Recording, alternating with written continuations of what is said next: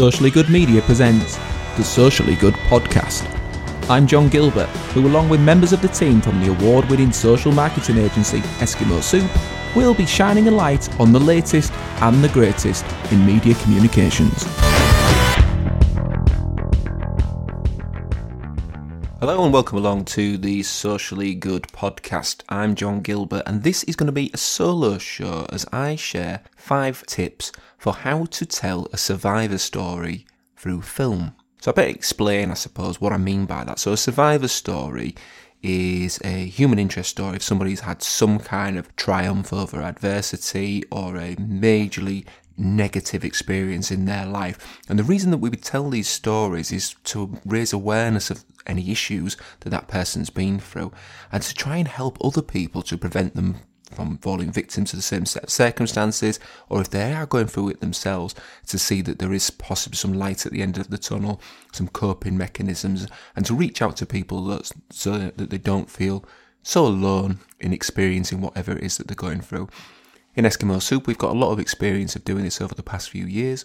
We've made survivor films on survivors from different forms of cancer, people who've overcome severe mental health problems, young people who have experienced sexual exploitation, groomed into joining criminal gangs. And it's the last two that I'm going to focus on. They're the ones that involve young people the most, and I think the way that we deal with that gives it another level of delicacy that is required. So my first tip on this is that you need to earn trust. You can't rush producing something as sensitive as this. So for Eskimo Soup and our different campaigns that we've developed, we've had to make sure that we've got a brand that our audience is going to relate to, and that they feel that when they're sharing a sensitive survivor story that they're going to be treated with respect, that we're going to do it in an appropriate way, and that their story is going to be told their way. You can't just put a shout out, and whether you're a student project or somebody who's not got any experience of that, and then just expect people to bare their souls to you. They still might, but you've got a duty of care to make sure that you know what you're doing with that as well. So now, having had several years of experience and produced 50 plus films on this as well, we feel confident that whilst no two stories are the same, the process that we go through to make sure that we are responsible in the way that we deal with somebody's survivor story and the way that we share that in the world, and that we know what we're doing. Now, the purpose of making this podcast is to try and share some of those tips to allow you to do that. But the first one of those is a recognition that you need to earn that trust first. The second is it's just really important to let people tell their story their way. Now, that might sound obvious. Of course, somebody needs to be able to tell their story in a way that reflects what they were going through and sees the world through their lens as well. But I actually mean, in this tip, in more of a practical sense. So when somebody wants to tell their story and understand that that is going to be produced into a short film, there are a number of different ways that they may wish to do that. Sometimes they want to meet you in person, so you can spend a lot of time with somebody listening, if it's appropriate to do so, and with their permission taking notes, which I think is important as well, and just let them just really explore all of the different issues that they've been through. They might need some prompting. You might want to ask some questions about how did you feel about this, what happened next, because you're there to listen, but also the reason that you're there to listen is to make sure that you're going to be able to create a narrative that does them justice as well. And that can be a really effective way of doing it. But of course, when it comes to these sensitive issues, particularly working with young people, they may not feel comfortable doing that, even though you've established a trust. It's a big undertaking for them to be able to share that story. So you may want to do it over a phone call. I've done that before with people who feel that they can open up in a way that suits them as well, and they don't need to feel so guarded about any kind of non-verbal clues that they're giving as well. I've done phone calls with their permission as well that have been recorded, so that you make sure that you've got the exact turn of phrases as well. I think it's about giving people that choice. Also, some people like to write their story. If you've got an established campaign, like we have, for example, with Not In Our Community, we have young people come forward who want to share their story, who we know have been following Not In Our Community for 2 or 3 years, because if they're following on Facebook, for example, and they send us through a message, it will tell us how long they've followed the page. So I think that going back to point one about establishing that trust, it's really important that they've come forward and told the story when it's the right time for them to do so as well. And they may send that through in our style, in something that they think is in a powerful way of doing it, and it allows them to do a bit of creativity as well as just doing something that's raw. It allows them to put something more into it as well. If they don't want to take it as a creative writing exercise, this can just be conversational through Messenger, through WhatsApp. Again, I've done that with young people where they don't need a lot of prompting, but if there are elements of their story that you feel need further exploring and it's appropriate to do so, you can ask them about it as well to make sure that it's clear. And also from their perspective, they don't want to tell half a story. So frustrating when you're socialising and you're partway through a story and somebody interrupts. Well, of course, we don't do that when somebody's sharing something that's sensitive. You've got to make sure that they do it in full. I'll give you one example of a young person that I've been working with. She's selling her story over a period of weeks.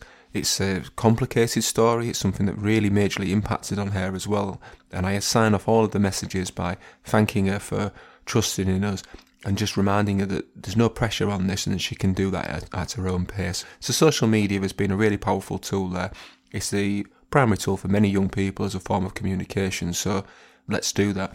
Just from another practical perspective, as somebody who runs his own business, my working hours are a little unpredictable at times, and I find that a lot of the time young people want to open up in the evenings, so we'll get a ping through to one of our accounts, anything of a sensitive nature. Our safeguarding policy is that I'm the lead on that, and I will let young people know in advance of that if they say anything that I think worries me, that I'm duty bound to report that, and as a human being I'd want to do that anyway. So it may be that they want to kind of tell you something else about the story, something that they've remembered or that they didn't feel comfortable sharing initially, and it's about being there at the end of that message. Many of the young people I work with who share their story I never actually meet in person. It's all a digital communication through our page, but I tell them who I am, what my name is as well. I think it's about making sure that trust is reinforced. The third tip is to obsess on authenticity, and that is something that we always do when trying to tell a survivor story. If we produce something that is real or based on real life, and we've got some details within there that are questionable and inaccurate, it can completely destroy the credibility. So therefore we obsess on all of the details on that. Make sure that the right words are used. So a lot of the survivor stories that we've worked with young people on recently have involved sexual or criminal exploitation. Make sure we use the right slang for drugs. Any locations that are referenced are realistic.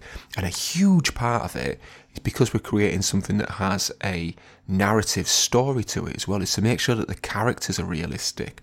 The way that they behave is something that young people can relate to. Because if we've got an unrealistic character in an otherwise realistic story, that is something again that can just destroy it well. So it's worth obsessing over those authentic details.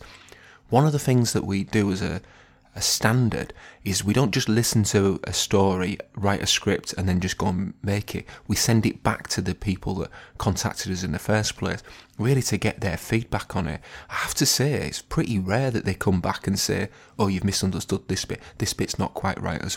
I think that's come from our experience of being able to do that and just by listening properly in the first place. But it's a key part of that step as well, because we've got a duty of care to young people that if they then see their story being retold, that we haven't missed the point or done something that puts them in a negative light that they wouldn't see.